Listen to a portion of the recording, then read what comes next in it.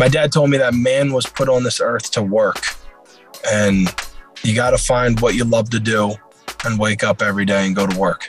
So that's kind of what my dad taught me, really, is that, men and women too, but men are put on this earth to go to work, and you got to love what you do. So go to work. Tapping with Identity Impact.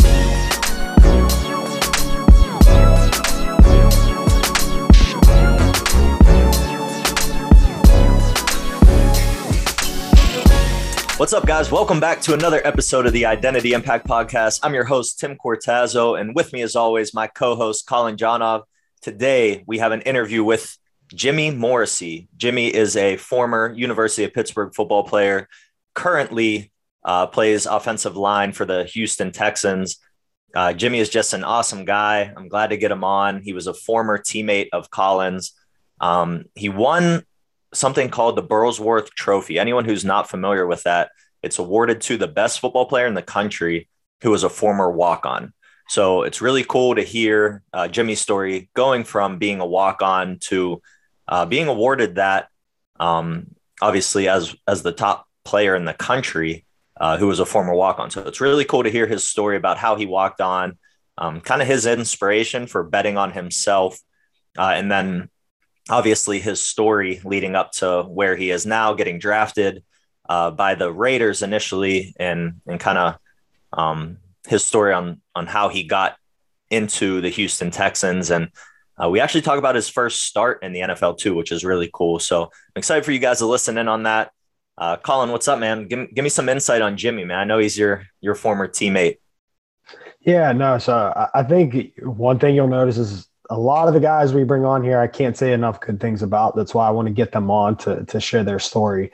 And Jimmy's just going to give you a really good, positive, outlook into kind of betting on yourself. Like you said, everybody's path is different. Everybody's story is different, whether you're a current or former athlete. And he's just going to give you another perspective. It's really good. It's really exciting to listen to. And, like I said, just can't say enough good things about Jimmy, and excited to get this rolling. If you're a football guy, Jimmy is like the ultimate football guy. Like that's one of the main vibes I pick up from talking to Jimmy. He just loves football. Like he is completely enamored with the game of football. And it's so cool to hear that perspective, because we talk about having a plan B all the time, and Jimmy's a smart guy. So I know he does have that plan B, but at the same time, like that's all he wants to do is be a professional football player. He's been like that growing up, and obviously he's living out his dream today. But guys who are football heads listening in, like Jimmy is the ultimate football guy. So it's cool to kind of draw some connections there for people who really love this game. All right, here's our interview with Jimmy Morrissey. Jimmy, welcome to the podcast, man. What's going on? Nothing much. Thanks for having me. Yeah, I appreciate you coming on, Jimmy. I think one of my favorite things about the podcast too is just getting to connect with people I maybe haven't talked to in a little bit. So, it's good to see you. It's been a couple years. So again, thanks for coming on. To start off, why don't you tell the listeners a little bit about you, kind of where you're from, how you got into football, and just as far as you want to go with it, then we'll build from there. Sure. So Jimmy Morrissey, I'm currently with the Houston Texans right now. I play center. I grew up in Huntington Valley. It's a suburb outside of Northeast Philly. I have, two sisters. My parents grew up within the same house my whole life. Always played football as a young kid, and then got serious about it in high school. Unfortunately, I didn't get any Division I scholarships. I had a couple partial scholarships to FCS schools, and I ended up taking a chance and walking on at the University of Pittsburgh. Played there. I was there for 5 years. I started for 4. And then just this last spring, I got drafted in the 7th round to the Las Vegas Raiders. And then from there, I got cut and put on their practice squad. And around week 7, the Texans called me and picked me up and put me on their active roster. So now I'm here going into my 2nd year in the league. That's incredible. So I want to go back to this recruiting process. So when you're coming out of high school, you're a good player. You play in the Big 33. I'm a Big 33 alum as well, which is awesome. So it's always nice talking to an alumni. But just, you're good enough to play. Colleges really aren't coming after you. What made you bet on yourself and just know like, hey, I'm going to go to Pitt, an ACC school, one of the bigger Power 5 schools you could go to. And I know I'm just going to work my way into a scholarship. I'm going to work my way onto the field. What kind of thought went into that, just betting on yourself? It kind of all just a lot of things fell into place. The O-line coach at the time at Pitt, John Peterson, who actually just got hired at Cincinnati as the assistant head coach. He and I really hit it off pretty well. He liked me a lot. I like talking to him.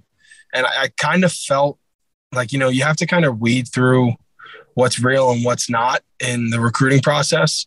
And I just felt like he was being really genuine. Like he told me straight off the bat, hey, we don't have a scholarship for you. I would love for you to walk on. I think you can play here. And I took his word, and it just felt right. I love the game of football. I knew my dream was always to play in the NFL. And I thought that a Power 5 school would give me the best chance. Even if I only started a year or, got 2 years in under my belt, I would have a really good shot of going to the league. And it's kind of, like I said, a lot of things just fell into place, and I took that bet and it paid off. But I'd probably say like my love for the game, really just, I love to play football and I wanted to play at the highest level. And that's really what was in like the back of my head. Like I knew a lot of my friends who played the FCS Division II, Division III level, and they all loved it and had great experience. But I knew just like deep down, I wanted to play at the highest level I possibly could. And the walk on at Pitt gave me that opportunity. I want to touch on how you said, your love of the game. And I want to emphasize that because I don't know if I've actually ever met anyone who loves football more than Jimmy. I remember we were in like week 2 of camp and everyone's dragging. We're sitting there being like exhausted. And I remember Jimmy just coming into the room being like, I love this. This is easy. And we all just like look at him like he's got 3 heads. And, we used to do this thing where we would weigh in and out before every practice. And then we would, I believe, weigh in before meetings later. And Jimmy would always lose like an insane amount of weight and just gain it all back in water weight. He would have like 17 water bottles before the next meeting. And of course, rightfully so, he'd be highlighted in the team meeting, just that dedication and work ethic. But it was just, it was inspiring. And I was a 5th-year senior at the time. And I'm like, this is honestly like, there's a reason why this dude went from walk-on to starting. So, even if that's all someone takes from this interview, it's just the commitment and the love of the sport to kind of just continue to, I guess you could say, overachieve. But I really wanted to emphasize that because that's one thing that's always stuck with me about Jimmy. Thanks, Colin. Yeah, Miss Catherine used to be on me about that. Tim, Miss Catherine was our dietitian, and I'm a heavy sweat. I sweat like crazy, and I used to lose like 10 plus pounds of practice. And she used to weigh me in every 2 hours after practice because she wanted to track to make sure. And so I remember one day I got we were talking about it, and she was like, you can't gain this back. Like, we're going to have to like not let you practice tomorrow. And I was just like, that's not happening. And so I would always my thing was I would go in the ice bath after every practice, and I wouldn't get out until I finished a gallon of water. So I would drink a gallon of water. A gallon. And like ice bath for like 35 minutes. And I wouldn't get out until I finished the jug. That's unbelievable. Yeah, I'm a heavy sweater too. And I would be the same way. I feel like as a receiver, like I'm 195 pounds whenever I was playing. And I used to, same thing, like 7-8 pounds of practice, but I would be like dead. Like I don't know. Like I remember going into the training room, just getting hooked up to IVs. It felt like way too often, but it like that beat the hell out of my body. So to continue to do that. And then how Colin mentioned, you're just coming in. I love this stuff. Like that's one of the hardest things is losing all that weight and then putting it back on. Cause they sit with you. I remember like my strength coach dumping salt on my food. I don't think that was the healthiest thing to do in the world, but he wanted me to retain water. So he sat with me at lunch. He watched me eat as I just force fed myself and chugged water. But I just remember it being one of the most painful things that I dealt with was losing that weight, getting it back on, and just going back after it the next day. Yeah, you run into the bathroom like every 20 minutes because you chug so much water. Yeah. So you are a walk-on, and within the first 2 years, so you're redshirt your first year, within the first 2 years, you're starting at Pitt. you end up going on to win the Burlsworth Trophy, which for our listeners, that's the best college football player who began his career as a walk-on.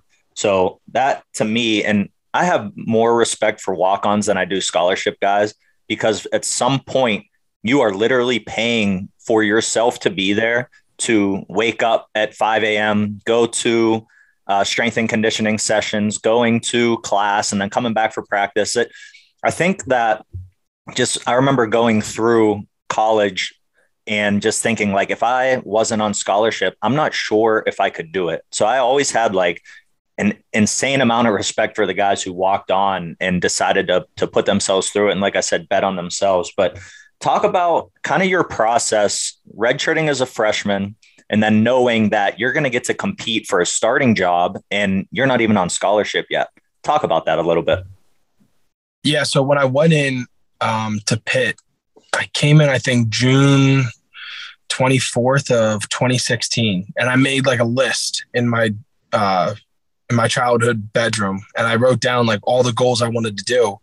And I knew the starting center was going to be a redshirt junior in 2016. And then he had one more year after that in 2017. So I wrote down, I want to be a 3-year starter. That was my goal. And going into spring ball, we lost one of our guards after 2016 season. I didn't really think I would have a shot to compete until middle of the season. I was redshirting and on scout team, and Coach Cannon, our offensive coordinator, was kind of like giving a pep talk to the scout team offense, especially the O-line, like saying we were kind of like dragging ass, like not really playing hard. And then at the end of the meeting, he was like, "Hey, like Morrissey, just so you know, like we've been watching you, like you really, like you impressed us." And then he just left. It was just like a quick little 5-second compliment he gave me. And then that's kind of like when it switched in my head. I was like, man, offensive coordinator like thinks I'm playing well. Like I might have a shot. And we go into spring ball and they have another center. The backup center is now the starting center, and they moved the starting center from the previous year over to left guard. So now they have the backup center starting, and then now I'm the third string because there's another guy in front of me. And we go into spring ball. I beat out the second string guy, and then now I'm behind the starter now, who was last year a backup. This is kind of confusing. I'm sorry. So then no, you're good. 2 weeks through spring ball, we're in a competition now because I was just able to play well. And now we're splitting reps for the rest of spring ball. We go into the spring game. I'm starting for one team. He's starting for the other team.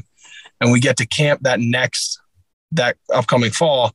And we split reps for about 2 weeks again until one day the coach kind of just told me like, "Hey, you're the starter." And from there, I guess I don't know. It really happened really fast. And I would just say like, kind of like, I really don't know why it happened. It's just like I worked hard, and like I said, I loved waking up, going into the facility. Like my worst part of the day was going to class, which I mean, I still did it, but like everything, like I always thought like I was born to be a football player. I was like, once I got to Pitt, I was supposed to be in that facility. I was supposed to BS with the guys in the locker room. And like, now I think I remember that conversation we had with Colin when I was like explaining to people, like, I love camp for the reason that you're around like the guys all day long. Obviously, you don't like the feeling that your body has, but like I really enjoy being in the locker room. I enjoy lifting. I enjoy working out and practicing. I really do. And I think that just kind of helped me I looked at it that way, where like if I really enjoy waking up every day and doing what I love to do, then the success will come with it. And that's probably how, I got the starting job. I mean, how did you keep the confidence? Did the confidence come from simply just loving the game, or was it a chip on your shoulder? Tell me a little bit about it. Definitely had a chip on my shoulder, whereas like it annoys you to think of all those like coaches that ignored me or just thought I wasn't good enough, and like seeing the guys that they offered. And it's fine. I never want to talk about another player or like other guys that got offers over me. But there is like deep down, you have that like inner fire where it just like it makes you angry beyond anything else. And so really the thing that motivated me more than anything was like my parents, who like, I mean, I don't know if many people know this, but my parents, like my family paid for my college that first year. And I felt like I was indebted to them kind of. And like, I didn't want to let them down. And I was like, we were fortunate enough to where like I was lucky that I didn't have to pay for my college, which was like a huge blessing for me. But there was always that thing in the back of my head. Like my parents were, when I was like, hey, should I go to Dartmouth and try there, or should I go take the half scholarship to Colgate? My parents were the ones in the family room, like, no, like go chase your dream, like go walk on. Like you can always go down to a lower level and try out for them, but you can't always go up to Pitt kind of. And I just always had that in the back of my head. Like my parents were the ones that believed in me. They were like my biggest support system, and I didn't want to let them down really. And that's kind of where a majority of my motivation came from. I think one of the big things that kids need to be aware of as well, and the sentiments out there that if you're good enough, they'll find you. However, it seems like, and if you look at the NFL draft over the years, most of the guys, I should say almost 90% of the guys are FBS football players. They come from the bigger schools. So yes, they will find you if you're good enough. However, it's a lot easier for them to find you when you're playing at a big school. If you look at just the numbers, if you look at Power 5 schools, there's 250 something people that get drafted. I would say probably 150 of those guys are Power 5 guys. I would say maybe 50 or so more are the mid majors, the MAC schools, Sunbelt schools like that. And then you have FCS that might get 15 to 20 guys. And then I remember last year, I think there was 2 D2 guys and 1 D3 guy. So if you want to get drafted, if that is your goal to play in the NFL, I'm not trying to like ruin someone's dreams here that's listening to this saying, oh, they'll find me at a D2 school. They can. There's a possibility that they can, but there's a much better possibility that they're going to find you at an FBS school. And the stats back that up. It's not, like I said, I'm not trying to ruin anyone's dreams, but for you to say, hey, my goal is to play in the NFL, I need to be at a big school to make that dream come true. If I start 1 year at an ACC school, there's a good shot that I'm going to get drafted or picked up. And for you to think that way at that young of an age and understand that, and for your family to keep pushing you like, hey, you want to play in the NFL, that's your end goal, go to an FBS school because that's going to give you the best probability. I think that is a very mature and realistic decision that you made that set yourself up for where you are right now. Yeah. Like I can't say like, I don't know how to put this, but like, I can't say enough nice things about my parents and like the way they supported me. Like, it's just really like, they're always like, they're my 2 biggest fans, and they never had any doubt. Even when like I doubted myself and I was like, oh, I don't know, like Colgate really wants me. And like, it's the same price as in-state tuition at Pitt. The other half of like, they gave me half a scholarship. I think even like the other half that I would have to pay for was even actually more expensive than Pitt. But it really like wasn't like, they never even brought up the tuition at all. It was like, hey, it's all about chasing your dream. And like, that's why I'm always, extremely grateful for them. I hope my rant right there didn't like burst someone's bubble, Colin. I see you looking at me like, No. But it's true. I mean, it's so true. I mean, that's part of the reason I tried to go up though. And, I was obviously, a preferred walk-on at Pitt. Unfortunately, it was, 1 year, but I mean, I got into camp as a special teams player. I was a special teams player at Pitt and got into Buffalo Bills mini camp.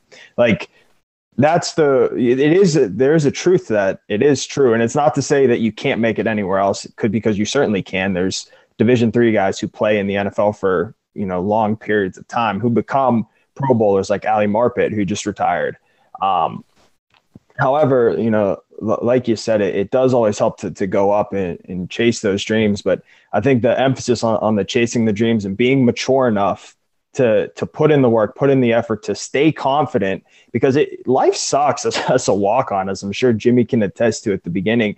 You are at the very bottom of the depth chart, right? In my mentality, what worked for me was, you might not know who I am when I get here, but you're certainly going to know who I am when I leave, right? And that's what kind of helped me, is being mature enough to, know I have to put in the work. I have to work harder than the other people who are next to me, because I have to create more opportunities. And if you're at a smaller school, you kind of have to have that mentality as well, is you're going to have to kick down more doors and create more opportunities than others. But, the mindset, for me stays the same. Yeah, you're 100% with that. And And I know, so some of the guys I'm working with now, like D2, D3 guys, they can't even get into a pro day right now. You know what I mean? So they could be really good. They could be an All-American at a D3 school and be a phenomenal player. And I've seen a lot of NFL guys. Some of these guys can fit in. Like there's a lot of D2 and D3 football players that are very, very good and better than some of the D1 guys. They just, are at a smaller school, but some of these guys can't even get pro days. So you can have the best career in the world, but if you don't have any scouts showing up to where you're going to be, like, how do you even work out? How do you get in a camp? How do you get drafted? I mean, it's pretty much film or trying to wiggle your way into a big school's pro day. And a lot of those big schools don't let in the small guys. So we're getting off task here, but regardless, back to what I said, I mean, just being a walk-on and grinding it out, betting on yourself, to me, puts you in a great position. So going into your sophomore year, you're starting. This is your first year. I don't want to say you don't have to worry about being a starter, but you're going to be a starter coming off your redshirt freshman year. You end up getting hurt at the end of that season. Talk to us about what went through your head, because you see, when you mentioned whenever you took over the starting role, there was a lot of movement, right? There was the backup who was potentially going to be a starter, and then guys move center to guard. And talk about when you have that energy or injury, what went through your head? Is that like my starting spot might be gone now whenever I come back? Yeah. So no, we had a really good year. That was probably like one of the best O-lines that was at Pitt for a while. 2016 had a really good O-line, but I don't know. That's kind of a crazy statement to say because I don't know the years before, but we had a really good O-line. We finished top 10 in the Joe Moore Award for best O-line in the country. And I just got all conference honors. So I felt kind of pretty stable at the position, also because I was the only returner coming back. It was me and 4 seniors. So they were all gone. So we had 4 positions to fill. So I kind of felt confident, like, hey, my center spot's fine. But it really made me heartbroken because I wasn't able to play in the ACC championship against Clemson. And they had 3 first-round D linemen and 1 second-round D lineman. Like, it's arguably one of the best defensive lines in college football history. And it was the first time Pitt's ever been to the ACC championship. And that was really what made me heartbroken. I was crying for days by myself and not being able to be out there. And we worked so hard to get to that game. And it was was heartbreaking for me. And really, I had these dreams in my head, hey, next year will be my 4th year. I'm going to play my redshirt junior year out, and then I'm going to leave for the draft. And I thought I would be the top center picked. And then everything kind of got derailed. I ended up having a great junior year after that, probably my best year in college, but it just didn't really work out the way I thought it did. And I'm not blaming that all on the injury at all, but these are just the dreams that I had in my head at sophomore year. And all of a sudden it all came crashing down. I was like, nope, none of that's happening. You got to rehab an ankle in months now or whatever it was. Right. And the power of thought, the power of believing in yourself, how you mentioned you wrote down these things in this notebook, that the goals that you want to accomplish, it's almost like you spoke those things into existence. So I know after you accomplish those goals, you probably write down more goals, right? So now that there's something that you mentioned derails it, like an injury, it's hey, this has taken me off of the path that I thought was on. Now you almost have to adapt and redirect and kind of figure out what's next. So that whole time was terrible. It was because I really felt my world was ending, which I was fine. I was, 20 years old, and I still had 2 more years of eligibility left. And like I said, my job, I probably had, besides Kenny and maybe a D end or a couple guys on the team, I had a very secure job. We needed to fill 4 offensive line spots. They weren't going to just say, hey, the only returner, you're out of here just because you got injured. Right. I had a very comfortable situation. It's just still in my head. I couldn't believe that it just happened. It was the first time I ever really got hurt too. So that's why I wasn't used to it. Perspective is everything too. So for you, that was everything. For someone else, looking, outside in, they might be that's not a big deal. However, your own perspective matters, and not being in that scenario, not being hurt before, it's a new challenge, right? In trying to navigate those scenarios. But I will say, one thing, when you got hurt, it was felt through the team. It was kind of took the wind out of us. We just clinched the ACC against Wake Forest, but it's we just lost arguably our best player for, the rest of the season, the most important games. I think correct me if I'm wrong, did we lose out from that point? Yeah. Yeah.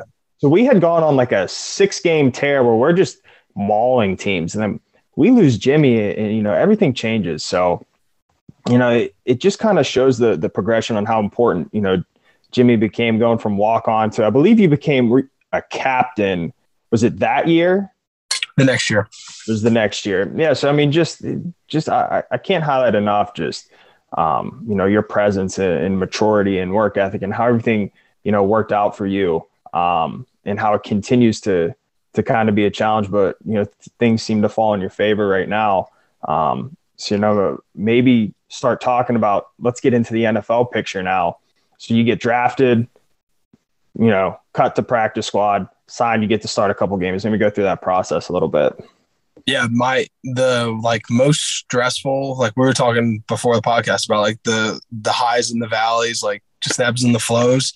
The biggest like margin of difference between a high and a low in one day was the draft day. That was insane. Like I went from breaking down, crying in my parents' bedroom, just like talking to my dad, to crying that I got drafted. So like, I'll take you through the draft day. So I had like my close family, nobody really like outside. I had probably 8 buddies there, my girlfriend, and then like my grandparents, and then just like my 2 uncles.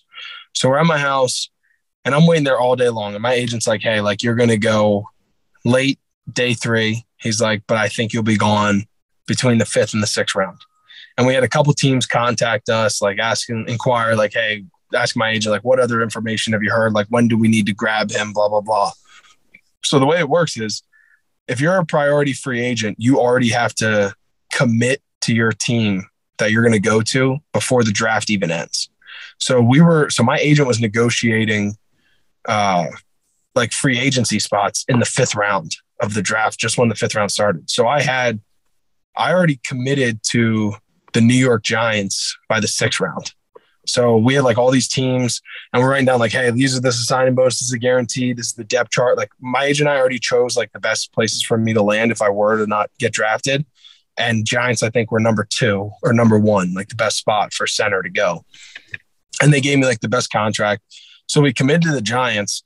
And I remember my dad I went into my parents' room because it was right off to the side. And I needed to like write everything down and like talk to my agent. I couldn't be distracted by everybody out there. And my dad was just like, all right, congrats. Like, that's awesome. And I just remember like breaking down. I was like, man, like all this I went through, like, I mean, I sound like a victim saying that, but which I wasn't. I had such a great college experience. I was like, man, like I chose like to walk on. I chose to be this. I was like, and I'm going to have to walk on again. Like, I really thought I did enough just to hear my name called. And so like, it was just like crazy. And then he was just like, Jim, like everything will be fine. Like, you'll be good. Like, just do the same thing you did in college. Like, just work your butt off and everything will happen. Whatever's supposed to happen will happen. So I go outside, tell everyone, everyone's excited. And then we're hanging outside. And another center who my agent represents, who ended up going free agent, called me. And he was just talking to me. He's like, man, this sucks, doesn't it? And I was like, yeah. I was like, kind of like hearing someone else talk negative made me stop talking negative. Cause I was like, dude, like we're 2 guys complaining about going to the NFL right now. Like that's what, like, right. We're not getting drafted and we're signed free agency deals or whatever. And we're just like, yeah, you know what? And then we started laughing about it. And next thing you know, I got a phone call from Mike Mayock, the GM of the Raiders. And he picked me in the 2nd round of the 2nd pick of the 7th round. And the rest was history. It was like insane. It was the happiest day of my life. It was awesome. So then I go to the Raiders, have a really good OTAs, had a really good preseason. My last game of the preseason was my best one. It was awesome. I felt really confident.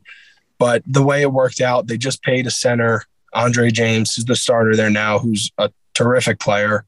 And then the backup, Nick Martin, was coincidentally the starter for the Texans for the past 5 years, who was like a Pro Bowl alternate, like a really good, like he's a starting center. He's not a backup. So they already had 2 really good centers so no NFL team carries 3 centers, but they put me on practice. They cut me, which I knew was coming kind of, which that's why I was able to like brace for it. And it wasn't like shocking. Like when I got called into the office, I knew it was happening. So I got put on practice squad. That stunk. And then like the whole season, my agent was like, hey, we got to get you on the team. We got to get you pulled up. We got to get you activated somewhere. So one day I was on the phone with him. He checked in with me every week on like around Mondays, the day after the game, just talking about the game. I was like, yeah, we had a good game, blah, blah, blah. And he's like, all right, like, you going to work out? I was like, yeah. I was like, all right, I'll talk to you next week, whatever. So hang up with him. I go work out. I come back into the locker room and I have a missed call from my agent. I'm like, what is going on? So I call him back. He's like, hey, Nick Casario, the general manager of the Texans, wants to know if you want to move down to Houston and play for them. And I'm like, holy shit, what is happening right now? I was like, this is insane. And I was just like, at first, it was like all these emotions. I was like, I can't move to Houston. I'm already in Vegas. I'm settled here. I like it. And then I remember, Colin, us, Coach Strap, one of our strength, him, he told me that he said, he gave me some quote that I still remember. It's like, change is uncomfortable, but change is really good, or something. So I was just like, I always carry that with me. I'm like, man, change is good. Like, I need to change the scenery. These guys want me to play. All I want is an opportunity to play. So I was like, hey, yeah, like, we're going to Houston, like, no doubt about it. So then that next morning I was on a flight at 8 a.m. I packed up my entire apartment into my car, my Ford Explorer, which I'm in right now, packed up my car, like, to the brim, had it picked up to get shipped that next week. And I was on a flight the next morning, and I was landed in Houston, stayed in the hotel for a couple of weeks, and then had my own apartment. But yeah, it was crazy. And then I got to the Texans, and within, I think, 18 days, I started my first game, which was wild. Like, that was not how I dreamt of my first start in the NFL. Tell me about crazy. The start, though. Yeah, I want to hear about, your first start. How was it? How'd you grade out? And then maybe go a little bit from there. Yeah, so they didn't give us our grades here, which I don't know why, but they just didn't. It was – I'll take you through the start now. So this is everything, though, that we just talked about. This is everything kind of coming into fruition, I guess. Like, this is everything that you dreamed of. Maybe not how you dreamt it happening, but it's everything that you've been dreaming of for so long, and all of a sudden it's here. Like, yeah. I mean, that's such a crazy thing to think about.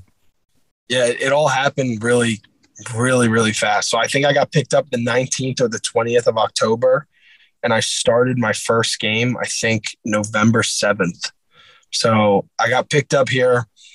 They just gave me like a crash course real quick the night I got here on the playbook. I took my iPad home, studied the installs, and I didn't dress that first weekend, but from that weekend on, I was the backup center, suited up on the sideline. So I was like, damn, I really don't know any of these plays. I was just studying what the game plan was. Like, I didn't know the playbook at all. I was just saying, like, hey, we have these 10 runs in, and these are our protections, and that's it. That's all I was studying. So then we get to the third week I was there, and I was having like weekly meetings with our O-line coach, James Campen, who's now with the Panthers. He's awesome. And he was meeting with me every like Tuesday morning and Friday morning. And it was Tuesday morning of the Miami Dolphins week. And he's like, so like, how you liking it, blah, blah, blah. But the night before I was there studying, and all these coaches, the head coach walked by me, Coach Coley, and he was like, so you ready? He's like, you ready for this opportunity? He's like, you're going to be great. Like, you're going to be great. I'm like, oh, thanks, coach. Like, that was weird. What was that about? And then I saw the special teams coordinator, Frank Ross, and he was like, did Coach Campy talk to you yet? And I'm like, no, why? And he's like, all right, I'll let him tell you. So that night I went home and I'm like, what is going on? Am I going to start this week? Like, this will be crazy. So I go home and I meet with Campy the next morning, and I'm in his office, and we had like a whole 30-minute conversation, and he didn't bring it up at all. So I was like, okay, I guess like those coaches were just misinformed. And then at the end of the meeting, he was like, you're pretty confident with this stuff. And I'm like, and I just told him, I was like, yeah, I'm like, when I study, I'm confident. Like I'm prepared. I feel like I'm prepared now. I know this game plan pretty well. And he's like, all right. He's like, cool, you're starting this week. And I was like, holy smokes. So the first time I got any reps with the first team offense at center was that week, the week I was starting. And I think we had pads on Wednesday, but other than that, it was like a walkthrough on Thursday and Friday. And then fast forward, get to the game. I'm going against Raekwon Davis, who's the nose guard. He's like 6'7", 330, I think he's listed at, but he's like probably 345, 350. I don't know how big he is, but he was gigantic. Played decent, had an all right game. We lost the game, which stunk, but they were like, okay, I think with my performance, it was just as good as you could probably get with like 2.5 weeks notice and not really being able to prepare that much. But it was an absolute dream come true. Like I got interviewed by some guy in Philly who's a really good writer, Joe, and he wrote an article on me. And I just told him, I was like, dude, I was bawling my eyes out and during the national anthem. Like, I couldn't believe it. It really was like everything came to fruition, as you said to him. That's incredible. Honestly, that's a story.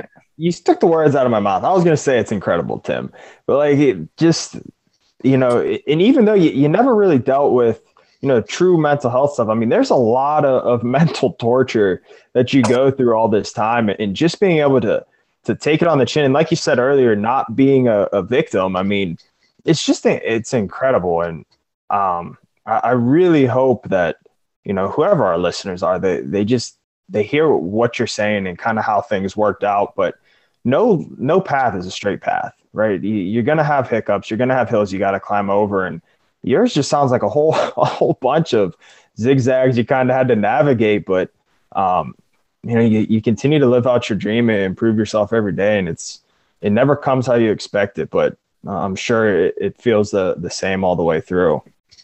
This year was just complete chaos for sure. And I remember telling my dad when I got picked up, my dad and I are very close, and same with my mom. And like, whenever like I'm talking to them on the phone, if they think something's wrong, my dad will be like, "You all right?" I'm like, "Yeah, why? I'm fine." He'll be like, "All right, you just don't sound the same." And I'm like, "What do you mean I don't sound like?" So he had to deal with that probably like every day since when I got signed in Houston. Because like, I mean, it was awesome. I got activated, and my paycheck was like 5 times more what it was. Like, I was going to get a credited season, had a chance to play. And my dad just like kind of felt like I wasn't happy. And it wasn't that I wasn't happy. I was living out my dream. It was like everything I ever wanted. It was just, I was stressed. It was so much to comprehend. I had like, it was just a lot going on in my life. And I remember telling my dad, like, hey, I felt emotions like these past 2 weeks when I first got to Houston that I've never felt in my entire life. And like, I really didn't know how to deal with them, like stress, anxiety, whatever you want to call it, that like I was going through. It was kind of just like, hey, revert back to my old ways. Like, study the playbook, get in early, do everything right, be a walk-on again. Like, whatever anybody else does correctly, like, you have to do it that much better because you're a walk-on and you don't have a scholarship. You can get cut any day or whatever. These are just things rules that I've abided by since I was a walk-on.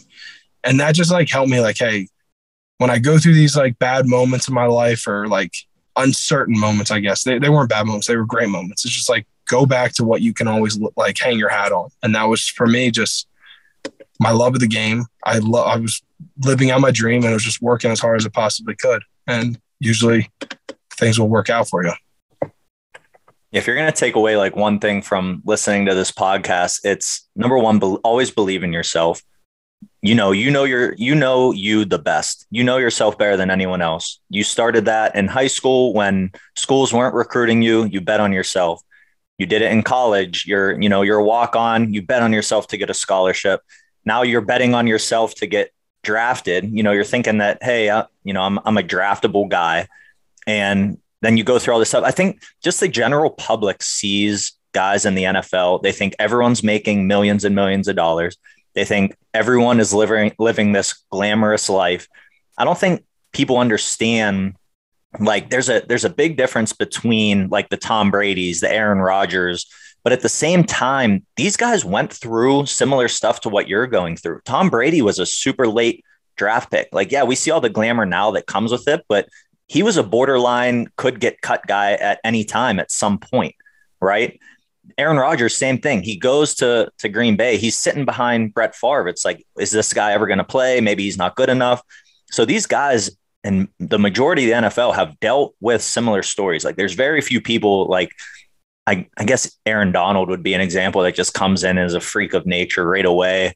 But well, even him, he was under recruited also. Yeah, right. So I think people just see the glamour and they don't understand that like that life, going from I might be a starter to, possibly being cut. I don't know, packing up your apartment and leaving for Houston in the matter of 24 hours, not really knowing what the future holds. I think people think it's all like sunshines and rainbows in the NFL, and they don't really see the grind and the mental fortitude that it takes. Because a normal person that is dealing with what you went through, like, hey, no one's recruiting me.